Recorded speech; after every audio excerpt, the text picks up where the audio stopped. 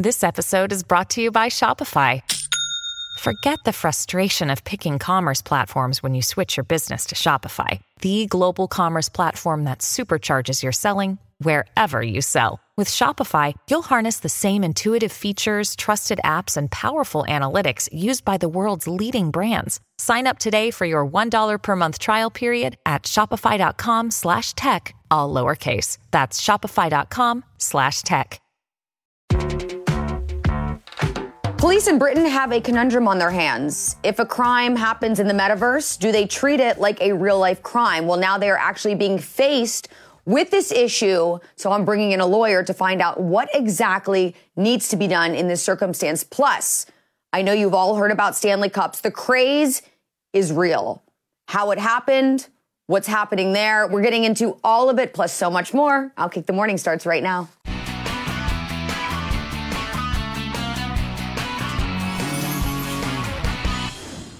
Hello, friends, family, esteemed colleagues. Welcome to Outkick the Morning. I'm Charlie Arnold. And a little bit of background on me. Some things you might not know is at one point in my life, I wanted to go into law. I actually went to American University hoping to double major with broadcast journalism and political science because I was like, I'm going to be either a lawyer or the press secretary. None of which have happened up to this point. But point is, I started studying for the LSATs at one point in my career. And I quickly decided to push that aside to continue my path in television. But law has always been something that has really piqued my interest. So, being that I don't have my law degree, I still have a big passion for true crime. It's still a big passion for the law. And today, there are several things that have come across my desk that have really piqued my interest, all dealing with things in the field of law. So, with that, everyone, I wanted to welcome you into Charlie's Court. I do not have a gavel, but we are going to be getting into the latest and greatest in the world of crime and law today. And I'm also going to be bringing in lawyer Lexie Rigden to help me get to the bottom of several things. Court is now in session. The first thing that I want to get to, ladies and gentlemen, back in the day, a little trip down memory lane, if you will. Back in the day, we used to go outside. We used to see our friends when we wanted to have fun. We didn't shut ourselves indoors. We did not park ourselves in front of our phones or in front of a TV monitor. We did watch some TV, but not to the extent that I'm talking about now. We weren't putting on these masks, these virtual reality headsets, if you will, and that's where we would see our friends. That was not happening, but that is what's happening these days. So while I think we can all realize how detrimental this can be for a person's social skills, one thing that we do not think about is that the fact that this could be unsafe, right? You're indoors. You're in your parents' house in most cases for these young kids. But actually, what we're running into right now is something that has come to the forefront because for the first time ever, happening in Great Britain right now, police have a new type of case that they're now having to delve into, that they're having to probe, and that is the alleged gang rape of a girl's avatar in a virtual game. This is according to the Daily Mail. This is not made up. This is absolutely true. They are probing into an alleged gang rape. So here's what happened. There was a girl. They're not giving any information about her. She is a minor, other than the fact that she was under 16 years old. So she was wearing a virtual reality headset. She was taking part in an immersive game, and there was an animated representation of her in that game. I'm sure many of you who have played VR understand how all of this works. Well, apparently her avatar was gang raped by several other male avatars. So, listen, this is crazy because this girl did not actually endure any physical harm, right? She was very safely sitting in a bedroom or a living room wearing a virtual headset. But police are now worried. They're now saying that she may have suffered trauma similar to someone who was actually raped in real life. So what does this leave police? Well, in their eyes, this is a tough one for them to handle because on one hand, they worry about the psychological trauma suffered by this girl, less than 16 years old, right? Gang raped in virtual reality. I don't have any understanding of what that might be like, but I imagine she was watching herself be gang raped in this game. But on the other hand, there's also the argument on police's behalf that, this is something that they should handle because these male avatars, who's ever responsible for these animated versions of themselves in the metaverse, could also be someone that could go on to do terrible things in the physical realm. Okay, that's one side of the argument, right? They need to worry about this girl, the psychological damage that she endured, the fact that these people in virtual reality who could have committed this crime could also do something like this in real life. I'm not sure that argument makes total sense, but that's something that police are arguing at this point in time. However, there is also the argument that they should be using their time and resources to worry about crimes that are happening in real life, which are in many instances they're saying are also in the case of rape, instead of worrying about what goes on in the metaverse. Okay, this is where I'm going to bring in my opinion. Again, I do not play virtual reality. I don't have any part in AI. I've maybe put on one of these headsets for a demonstrative purpose for 2 minutes at one point in time. But I don't play video games. But I do know that you have control over whether or not you're wearing the headset. So, in my opinion, if something horrible is happening to you in the metaverse, even if something scary is happening to you, like let's say I'm being bombarded with a bunch of spiders, that's my biggest fear. I could probably take off the headset and the spiders are gone, right? I'm back in reality. I'm back in a room where nothing is happening. So my question is, if this girl was being gang raped in the metaverse by other male avatars, why doesn't she just take off the headset and stop the rape? Isn't that a valid point? I don't know. I feel like that makes total sense. The other thing is, where are the parents? If your daughter is in a situation where she's interacting with boys, men in virtual reality, isn't that the same thing as back in the day when I was corresponding with guys on AIM, instant message, where even though it was happening on the computer, I was still having conversations, and my parents were very wary of that, and they would continuously check in on me. In fact, at one point, I had my parents pulling all of my conversations and, coming to me and lecturing me as to why I shouldn't say certain things on the internet, whether it be to my friends or to strangers, which I totally understood. Back then I got upset about it, but now it makes sense, and I would do the same thing for my kids. So shouldn't parents have a responsibility for knowing exactly what's happening when their kids are putting on these headsets and going into this world of virtual reality and interacting and corresponding with other people? I think so. If the fact remains that your kids are underneath your roof while you're home and these type of things are happening, that is on the parents. And I think that there should be some type of parental control in place where if you are going to allow them to play in virtual reality, they shouldn't be exposed to anything at all. There should be some type of limitations. The third point I would like to make here is that police have a job to do, yes, but those are the crimes that take place in real life. If they're going to now be responsible for what happens in the metaverse, I can't imagine that they would have the time or the resources to take care of the things happening in the real world and in the metaverse, and to know the differentiations of how to handle things one versus the other. This is too new a field for police to know how to handle it. And not to mention, I'm not even sure that should be under their jurisdiction. It just seems like a little too much at this point in time. And there needs to be some guidelines and limitations there as well. But again, guys, I'm saying all of this out of pure opinion. I don't know truly much on the matter or how it should be handled, which is why I'm going to bring in a close friend of the program, Lexie Rigden, an actual lawyer, to try to help me to delve into this. Plus, we have many other cases that are coming across my desk this morning as Charlie's court is in session. Lexie, good morning to you. How are you? Morning. Hold on, everyone. I'm getting a really intense echo. Is there any way we can fix this? There we go. Let's try again, Lexie. Can you hear me? Yes. Okay, we're good now. Perfect. Okay, so Lexie, yes. This is crazy. Mm-hmm. In Britain, police are actually being faced with potentially dealing with a gang rape that took place in the metaverse. This is the first probe of its kind. Police are unsure how to handle it. Me, just from an outsider's perspective, I'm not even sure that this should be something that they would handle or approach. In your opinion, with someone with an actual legal background, what is your initial reaction as to how this should be handled? I think it's completely ridiculous. It sounds like an Onion headline. It does.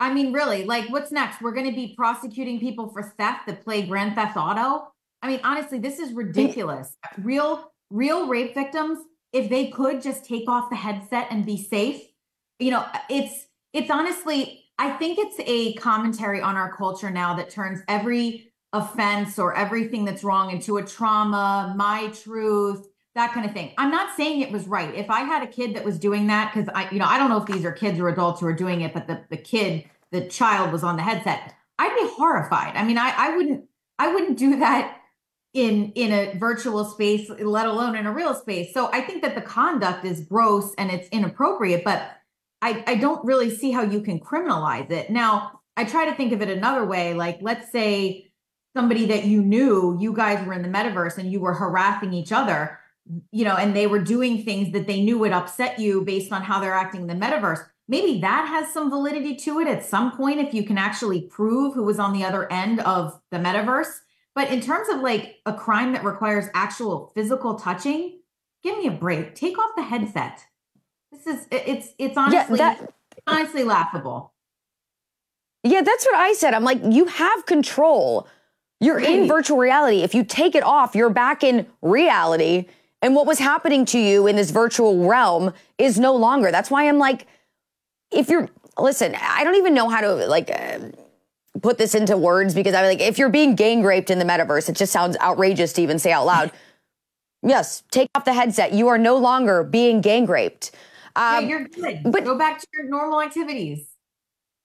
Yeah, it's very weird. And also, you're right. When it comes to touching, that's completely different than, let's say, cyberbullying, because I think there is cyberbullying. Is that now like considered an actual crime that can be prosecuted? Yeah, it can be in some. Yeah. Mm-hmm. Okay, so that's one thing. But again, that's just words. That's not something that requires, physical touch and all that. So, I mean, it is very, very different. And I also, I don't understand how there's any way to prosecute something like this. Like you said, you don't even know who's behind the other avatar. I mean, what if someone is playing with your avatar? Exactly. And that's the other thing, is the proofs issue. Now, I don't know if you need a special the thumbprint face to log in, but if you don't, then anybody really could be doing it. Anybody who picked up the headset. So honestly, the whole thing is completely ridiculous. And if they wanted to criminalize it, I think it would have to be more so for something like harassment or something like cyberbullying, for lack of a better term, not something that carries such a significant penalty as rape. And also something that requires a touching. And so I think that there are problems all over Europe. There are problems here. There are problems in Great Britain. They really need to focus on the real problems and leave legislating virtual crimes to whoever decides it over there. And it's going to have to be more narrowly drawn than this. Yeah. Do you foresee, though, I imagine this is just the first probe of its kind that has come up, there likely will be more. Do you imagine that there's going to be some type of a metaverse police force coming into fruition? I mean, so weird. If it's the metaverse, can't they have like a police squad that stops these types of things? I mean, I think yeah, right. Stop that right now. Right. I mean, like they're you're under arrest.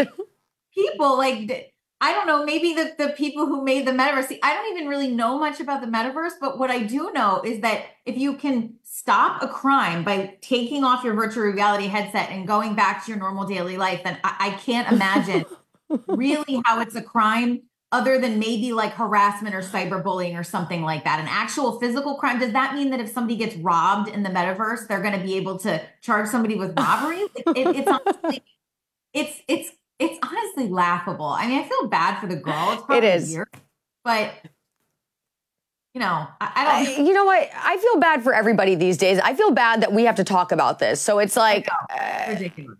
Where do you draw the line? And additionally, I mean, for example, what if you're thrown into metaverse jail? I mean, does that mean that you have to go like, I'm sorry, I can't leave my house today because I'm in jail? I mean, can you imagine, Mom, I can't go to school. I'm in jail. A lawyer in the metaverse pay bail in the metaverse? Like, do they have criminal justice reform in the metaverse? Like, I honestly, it's wild. It's completely outrageous. Okay, let's move to another case that is very interesting to me. So Jimmy Kimmel, Lexie, as we know, he's a comedian. He makes his money, throwing other people under the bus, usually all in good fun. But back in March, we heard Aaron Rodgers make a comment about the Epstein list that was eventually going to be released. I mean, this was, at this point, almost a year ago. Jimmy Kimmel, without even having been brought into the fray at this point, goes on his show, going off on the tangent of, Aaron Rodgers, conspiracy theorist, tin-foil hatters. They'd been talking about UFOs. Then he went on to talk about how Aaron Rodgers brought up the Epstein list. And at this point, Aaron Rodgers hadn't even brought up Jimmy Kimmel. Jimmy Kimmel brought Aaron Rodgers into the mix. So something recently has happened, but let's take a look back at what Jimmy Kimmel said, and then we'll get into the recent events. Needless to say, all this UFO talk has the tinfoil hatters going wild, including Green Bay whackpacker Aaron Rodgers, who offered this hot take on the Pat McAfee show. I believe that this has been going on for a long time. Interesting timing on everything. There's a lot of other things going on in the world. Did you hear about the Epstein client list about to be released too? What's that? What are you talking about? There's some files that have some names on it that might be getting released pretty soon. Oh. Might be time to revisit that concussion protocol, Aaron. Okay, so at this point, Jimmy Kimmel has no problem throwing Aaron Rodgers under the bus. But then, Lexie, it was just a couple of days ago that now that we know the Epstein list is going to be released, in fact, some of those documents have already been released and been made public. Now, Aaron Rodgers went back onto the Pat McAfee show and this time made it a point to bring up Jimmy Kimmel's name. Watch this. It has something to do with the Epstein list that came out? Feels like. That's supposed to be coming out soon. Look, this guy's been waiting in his wine cellar. Yeah. I've been waiting in my wine cellar for this thing. A lot of people, including Jimmy Kimmel, are really hoping that doesn't. All right. Obviously, a clip from this particular program was run on Jimmy Kimmel's show whenever Aaron brought up the list, and then Jimmy mocked him for it. Mm-hmm. Aaron has not forgotten about that, but here we are, sitting right in front of that nice bottle of scotch. Mm-hmm. What do you say? I'm waiting to celebrate something. Oh, yeah. He's been waiting That's for the one. You've been waiting for Hey, I'll tell you what, if that list comes out, I definitely will be popping some sort of bottle. All right. So when he brought up Jimmy Kimmel, it wasn't to say that Jimmy Kimmel was on the list. He's just saying Jimmy Kimmel can't wait for it to come out because Jimmy Kimmel already had insinuated that Aaron Rodgers was crazy for, bringing up the point that this list was going to be released. Jimmy Kimmel, extremely butthurt. He went on to X immediately and tweeted out, "Dear asshole," and he also put 2 A's, insinuating Aaron. For the record, I have not met, flown with, visited, or had any contact whatsoever with Epstein, nor will you find my name on any list other than the clearly phony nonsense that soft-brained wackos like yourself can't seem to distinguish from reality. Your reckless words put my family in danger. Keep it up, and we will debate the facts further in court. Okay. Lexie, does he have any recourse for legal action, or is this just Jimmy Kimmel being ultra butthurt and way too sensitive? Butthurt is the best word for that, and way too sensitive. He's the king of dishing it out, but can't take it. I mean, he called him a tinfoil hatter and insinuating he's crazy. He makes fun of everybody, not always in a good-natured way. This was clearly a joke, what Aaron Rodgers said on the show. Clearly a joke. Wasn't really tying him to anything, just making a joke that, the list is coming out. So there's no way that this would be actionable. Now, if Aaron doubled down and went back on the show and said, I know for a fact that Jimmy Kimmel is going to be on the list and he had relationships with Epstein and he's a pedophile or whatever, that could certainly be defamation if he knows it's not true and he's still saying it. But this was just a joke, and Jimmy just needs to get over it. He's a comedian. He needs to expect that if he's going to do that, somebody's going to fire a shot across the bow once in a while. Yeah, absolutely. It astonishes me how people like this who make their living telling jokes are the ones who are unable to take a joke. And in fact, Pat McAfee addressed it on his show yesterday, saying, quote, I can see exactly why Jimmy Kimmel felt the way he felt, especially with his position, which I have to believe was just Pat McAfee trying to smooth things over, perhaps maybe per request of ESPN, because Jimmy Kimmel's show is on ABC. ESPN and ABC are both owned by Disney. Maybe there was a little bit of a, let's just keep the peace here. But then Pat McAfee went on to say, but I think Aaron was just trying to talk shit. But that is Aaron and Jimmy. They've been jousting a bit in the past. So I think anyone who is a bit rational, like you said, can understand this was just meant to be a joke. But at what point would it turn into something that, like you said, I mean, I guess if he went on to really talk about how Jimmy Kimmel was on the list, but even still, at what point, how can you differentiate between with something's just a joke and something should be taken more seriously, and that's when legal action would get involved?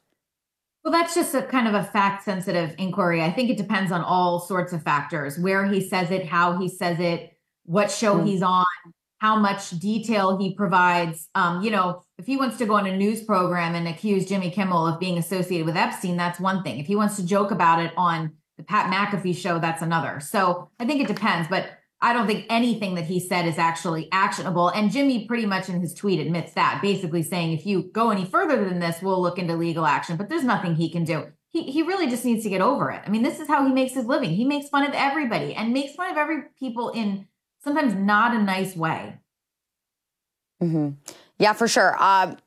There's been a lot of craziness surrounding the NFL as well these days. We've seen fights happening left and right since the beginning of the season. But that's kind of how sporting events go, right? Emotions are high. Well, now we're actually seeing a fight having taken place, not necessarily a fight, but a confrontation taking place between a fan and the Carolina Panthers owner, David Tepper, who has now been fined $300,000 for his conduct following Sunday's loss to the Jacksonville Jaguars. There's a video, Lexie, that's been circulating all over social media.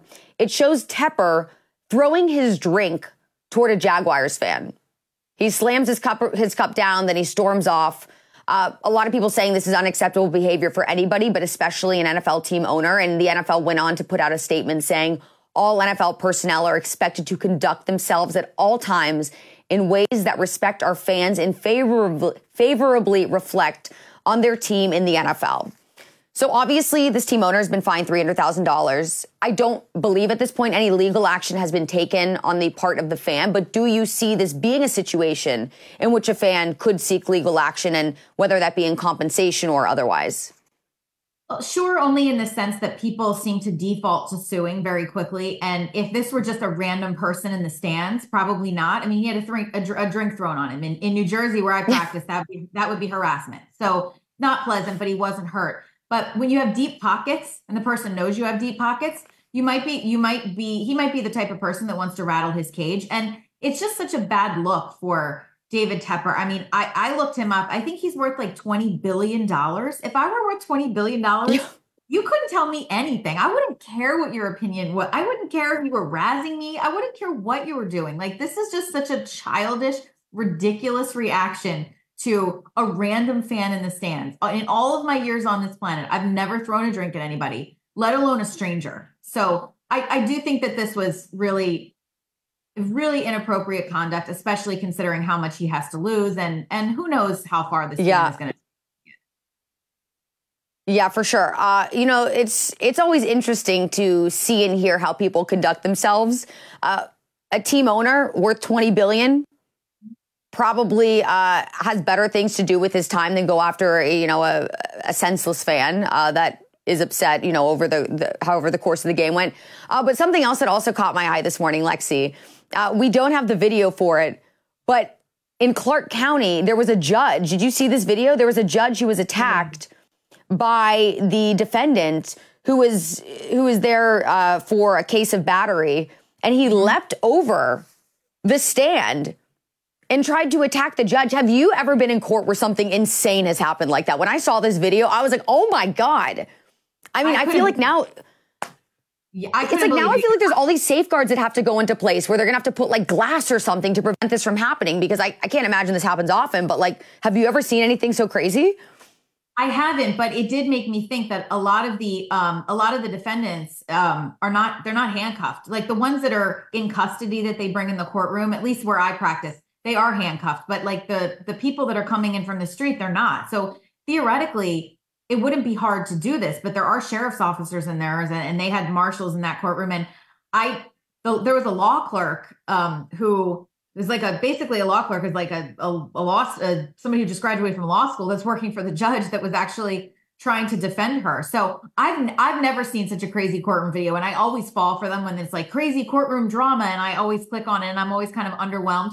But this was horrifying, and I don't think he's going to have a slap on the wrist for this. I think he's going to get in a lot of trouble, and it could possibly also be elevated because she's a judge, and there are certain classes of people who are more protected under the law from things like that.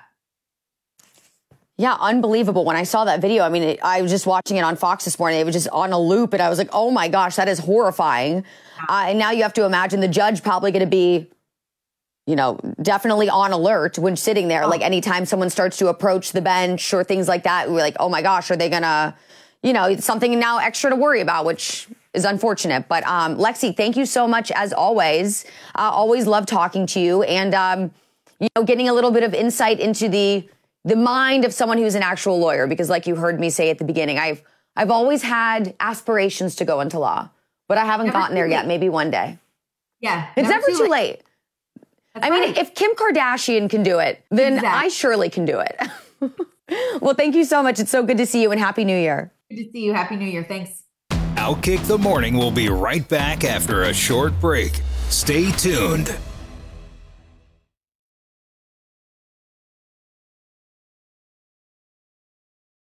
Never too late for your dreams to come true, ladies and gentlemen. And that remains the case for all of you out there who have not quite gotten your hands on a Stanley Cup.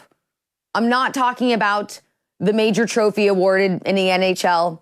No, I'm talking about the water bottles that go for $20 to $60 a pop that TikTok is calling emotional support water bottles. And actually, emotional support water bottles might even be putting it lightly, because people are going nuts after these water bottles. You don't believe me? Watch this. Okay.